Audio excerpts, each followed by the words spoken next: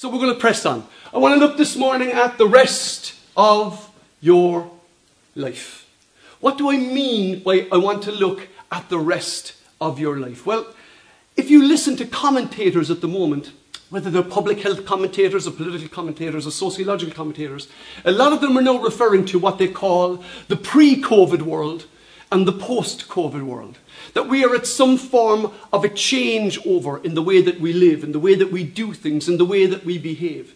And they're saying there's a change coming, that the way that we did life up to now will be different as we go forward. Well, let's see what happens there. But they're saying that they're going to start easing restrictions. In some countries, they've eased the restrictions very significantly, and life is pretty well getting back to normal. But I want to take an opportunity, if you will, before life goes back to what we might call normal, to pause and think about what the rest of our lives will be like.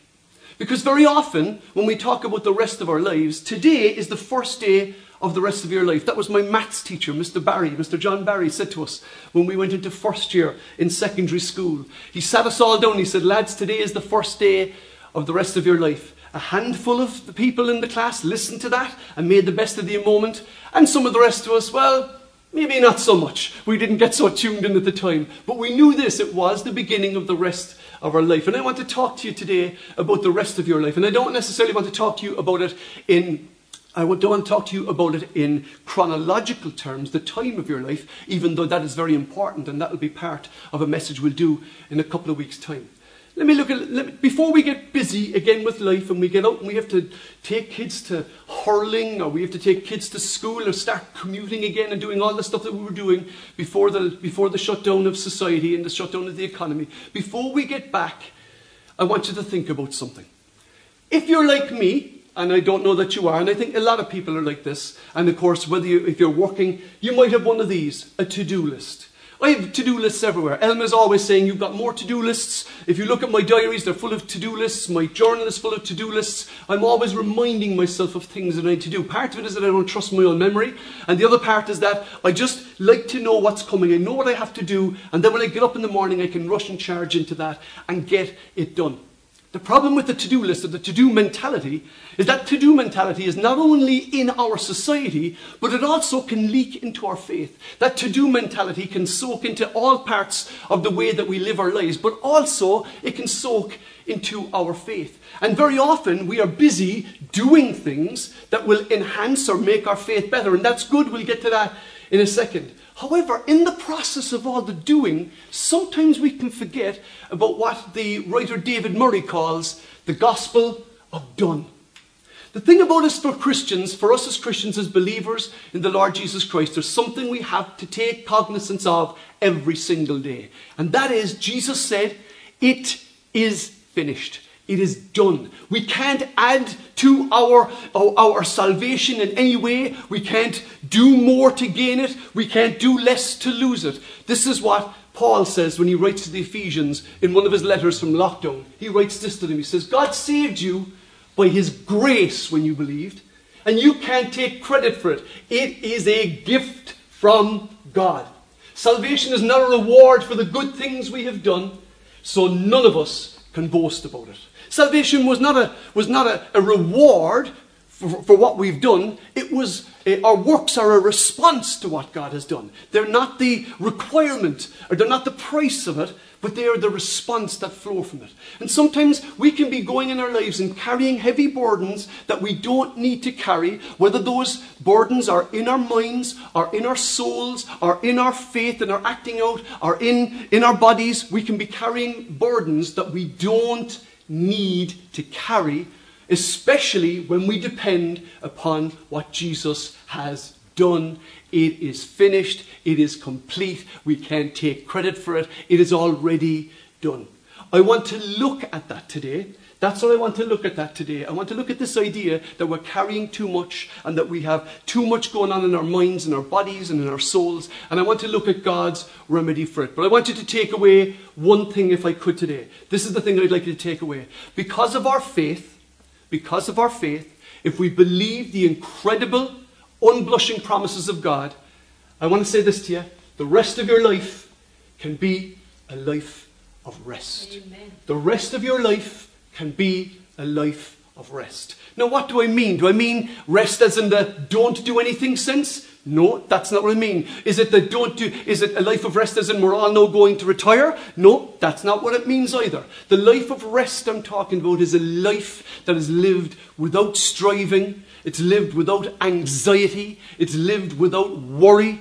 But it's still lived with passion. And it is still productive. And it still honours God. But it is a restful state of mind, of heart, of soul, and even of body in our physical activity. I want to look at the gift that God gave to his people in the Ten Commandments. When we look at Exodus chapter 20, the Exodus chapter 20 outlines the first round, the first time that the Ten Commandments are laid out. Moses gives the Ten Commandments, so God gives the Ten Commandments to Moses. And in the middle of them all, there is this one command that just doesn't seem to fit. If you look at all the other commands, they kind of make sense. They still make moral sense. They're still considered to be the moral basis. A lot of the commands are still considered the moral basis of the way that we live our lives. But there's one in the middle that I must say, to me, doesn't make an awful lot of sense. It doesn't fit there unless you understand what God is doing. And here is that. It is the fourth commandment, and it says this. The seventh day is a Sabbath day of rest dedicated to the Lord your God. On that day, no one in your household may do any work. He goes on to say, this includes you, your sons and your daughters, your male and your female servants, your livestock, and any foreigners living among you. You go, what? Like in the middle of this moral code, in the middle of this instructions for the best way to live, the Lord says, yeah, and by the way, once every week, you must take a rest. You have to rest. You have to rest. And you have to take time. You go, what's that about? And he says, not only must you take a rest, as maybe the head of the household, but you must also have your sons rest. Your daughters mustn't rest. Your male and female servants must rest. The foreigners living among you must rest. Even your animals must take a rest on this day. And you go, what's that about? Imagine you were working for a company. Imagine you just got a new job. You've just got hired by a new job, and praise God, I've heard some stories of people getting new jobs. Praise God, in the midst of this current climate, people are getting new jobs and being blessed every day. Would anyone say amen? Amen. Imagine you go in and the boss sits you down and says, welcome to the team, you're in. So here's what I want to tell you. You work for this company. If you moonlight with another company, you're fired. If you steal from us, you're fired. If you carry on with the boss's wife, you're fired. If you lie to us, you're fired. And if you don't take a day off, you're fired. You kind of go, what? The boss has said he's going to fire me if I don't take a day off? And that was the implication of the instruction that God gave to his people. If you read out the whole story of the law, when you read it in Deuteronomy and you read it in Exodus, when you read the story of it, you realize he's saying to them, if you don't keep the Sabbath day, I consider that to be a sundering of the way that I intended you to live. What was the purpose of that Sabbath day? And this is the thing. We think, come here, yeah, it's easy. You just take a day off. It's nice and easy. It's not too complicated. But it is complicated because humans aren't that simple. And the process is actually relatively complicated. What was the purpose of this day off? It was a Sabbath day unto the Lord. There's a word used in the Psalms. It's used 74 times in the Bible. It's used 71 times in the Psalms alone. It is the Hebrew word salah. And the word salah, they actually don't really know what it means. It might be a musical annotation. It might be an instruction to pause so that they can play like an instrumental lead. Maybe they're going to play a lead in the middle of a thing. I don't know what they're going to do. But what is known for sure is that it means to stop what you are doing, to stop the current process and to pause for an interlude of something or other. Many people think it simply is translated as pause and reflect. And that was what God wanted people to do on this one day off a week. He said, take a day off. It's a Sabbath day to the Lord. The purpose of that was to stop, to reflect, to remember the goodness of the Lord. I spoke about meditation a couple of weeks ago. The thing about meditation, for Christians, it's about remembering God's goodness. It's about remembering all that God has done for us. It was a time to stop, to reflect, to remember, and to reset. The problem was, God was dealing with human beings. He knows what human beings are like. We tend to get carried away. We tend to rush off into our lives. We tend to stay busy. And when we switch off from God, we become more and more dependent on our own abilities, on our own strengths to provide for us. And in actual fact, in Deuteronomy chapter 8, a whole chapter dedicated to this point, the Lord says to them, do not forget the Lord your God. Remember how he led you in the desert for 40 years. Your shoes didn't wear out. Your feet didn't swell up. You ate every day. He said, remember how the Lord your God has been good to you, because if you don't remember, you'll take matters into your own hands, and that will be. But if you go to Leviticus 25, there's an interesting challenge in Leviticus 25. You might say, Aaron Michael, that's all the Old Testament. Sure, that was for the Old Testament Jews. No, there's instruction in here that we, if we have ears to hear, can hear the voice of God to our situations. When Moses speaks to the Israelites, and he is giving the words of God to the Israelites in Numbers chapter 25, in Leviticus chapter 25, I'm reading Numbers at the moment, so Leviticus chapter 25. He gives them instructions about the Sabbath, and he gives them some instructions, and he says, you're to take off one day every week. And then there's a couple of weeks in there when they're supposed to take off as well. But then he says, you're supposed to let the land rest once every 7 years. So every 7th year, they were not supposed to plant any food. They weren't supposed to tend their vineyards or their vines or their fig trees. They weren't supposed to tend any of those. They were to let everything rest. Even the land itself was to take a rest. And all of this was speaking of God's goodness. And in the middle of it all, obviously a question arises. They lived in an agrarian society. What did you eat? You ate what you grew. Remember, all of this happened even before they entered into the Canaan. Even before they crossed the river, the Lord said to them, I want you to give the land a rest once every 7 years. And the Lord beats them to the draw, and he says to them what it is that might be on their own minds. This is what he says to them. But you might ask, what will we eat during the 7th year, since we're not allowed to plant or harvest crops that year? What are we supposed to eat, Lord? It's a pretty reasonable question. It's an agrarian society. If nothing grows, we don't eat. That was the rules for thousands and thousands of years in civilization. What do we do? What are we going to eat? You know, in this current time, when we could be facing maybe a very difficult financial crisis over the next while, we don't know what way the world economy is going to go. I just want to say this to you. God is your provider. He is your provider. And that's what I want you to take into your soul today. Remember, we take the Sabbath rest. We rest in what God has done. We rest not only in the one who makes the crops, but the one who made the earth in which the crops themselves grow. And they ask a question, what are we going to eat? And the Lord says to them, be sure that I will send my blessing for you in the 6th year, and the land will produce a crop large enough for 3 years. Now look at this for a second. He is promising them, he's giving them a promise on the basis of their intention. They haven't actually done anything yet, but he's giving them the promise to say that if you honor me, and if you obey me in that 6th year, I will give you enough for 3 whole years. He goes on to say, when you plant your fields in the 8th year, you will still be eating from the large crop of the 6th year. He goes further again. In fact, he says, you will still be eating from that large crop when the new crop is harvested in the 9th year. God makes this incredible promise to them if they will only do what he's telling them to do. And what was the whole point of that? The whole point was that they were to be reminded that all that they produced, all that they lived on, all of their provision came from the Lord. That he was their provider. He was the one who looked after them. And they weren't to be in the same state of panic that the surrounding nations were in if they didn't have a harvest. He was saying to them, you're not to be like the surrounding nations who constantly work, who never take a rest, who feel that it's always down to them. And the problem for us as Christians is that we can get into our heads and into our souls what the message of the world is, and that is that it is all down to you. If you don't look after yourself, no one's going to look after you. That's not true for the Christian.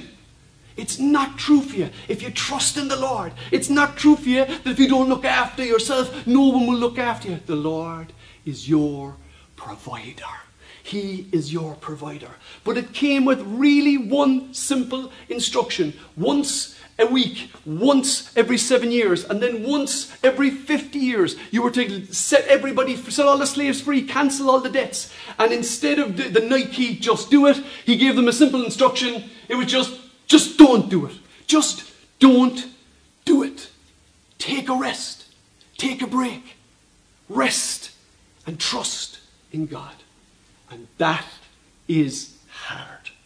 That is not easy to do. To take your hand off the tiller, to take the hand off the controls of your life, even once a week, can be very hard to do.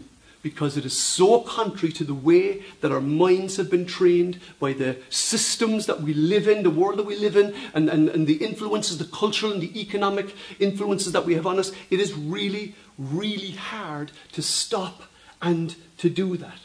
The other thing that was important was this, that when they sat down and they took a rest, it was what behavioral psychologists would call a cue. It was a cue to them that when they began to rest, when they actually stopped, immediately they began to think about God's goodness in their lives. We all do it all the time. We have certain routines that we do that put us in a certain frame of mind. Some people, for instance, when I go home, I take off my shoes as I go into the house. It's always a reminder to me that I'm now at home and I can rest and I can relax. Other people change their entire uniforms. Yesterday I had a conversation with a young man who lives in my house who owns a motocross bike. And he said to me something interesting. He said, "Dad, when I put on my motocross helmet, I feel different. I feel a different feeling in me." And it's really simple. It's because he's giving himself a cue to prepare to ride his bike. And we give ourselves these cues. And this was a cue to the Israelites. When you stop, you will begin to remember, you'll begin to reflect, you'll begin to realize all that God has done for you, and you will begin to reset your relationship. It was an opportunity to reset the relationship. Because I know when the world gets as busy as it's ever been again in a couple of months' time, we will all need to come back and reset. For the Christian, we can reset daily. I'm going to be looking a little bit further into that on Tuesday night. But I want to come to a point that I want to lift out of Isaiah chapter 58. Isaiah chapter 58 is a very famous chapter because it's known as the chapter of justice, where Isaiah challenges the Israelites about the way that they're living.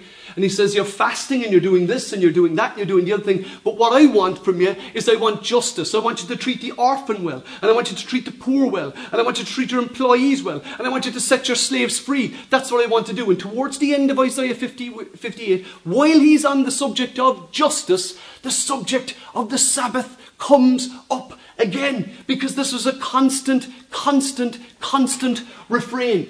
Here he says in Isaiah chapter 58, keep the Sabbath day holy, he says. Don't pursue your own interests on that day, but enjoy it. Take a day off and enjoy it. Just enjoy the Sabbath and speak of it with delight, because they weren't speaking of it with delight. They were staying busy. They were working all the time. The Sabbath was a bit of a hassle to them. I can even think of Sunday when I grew up. We hated Sunday because nothing happened on the Sunday. But now I think, I'd love a day when nothing happens. He says, speak of it with delight as the Lord's holy day. Honor the Sabbath in everything you do on that day, and don't follow your own desires. And what were the own desires they were following? The desire to get richer, to get wealthier, to secure against an unknown future. That was the desires. And he goes on to say this. He says, then the Lord will be your delight.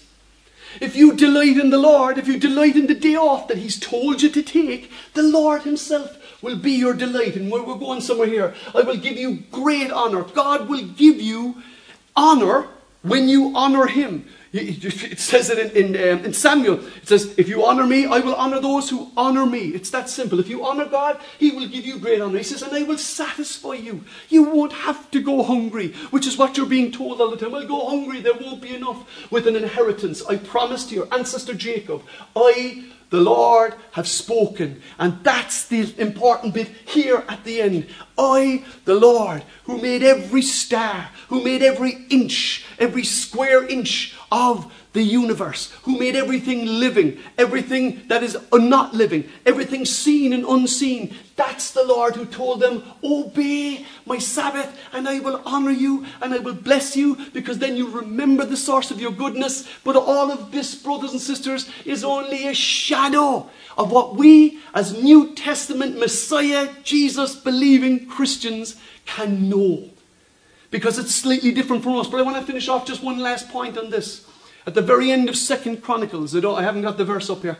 At the very end of 2 Chronicles, just after Nebuchadnezzar has taken the Israelites off into captivity, they'd be gone for 70 years. And at the end of that time, just as they're carted off, at the very end of the book, there is this mournful refrain. And it says this. It says, and then, when the Israelites were carted off into captivity in Babylon, the land had its Sabbath rests. It didn't say, well, that was the end of the adultery. It didn't say, well, there was no more stealing or murdering or killing or no more dishonoring of the father and mother. The thing that they reflected at the captivity when they were carted off, that the land would have its Sabbath rests. It's such a sad refrain, when if they had delighted in the Lord, they would never have been separated from him and would never have suffered in the way that they went on to suffer. The whole purpose, of course, when we look at that, is that in the New Testament, the Sabbath is different. In the New Testament, the Sabbath is not in a place, it's not in a practice, it is in a person.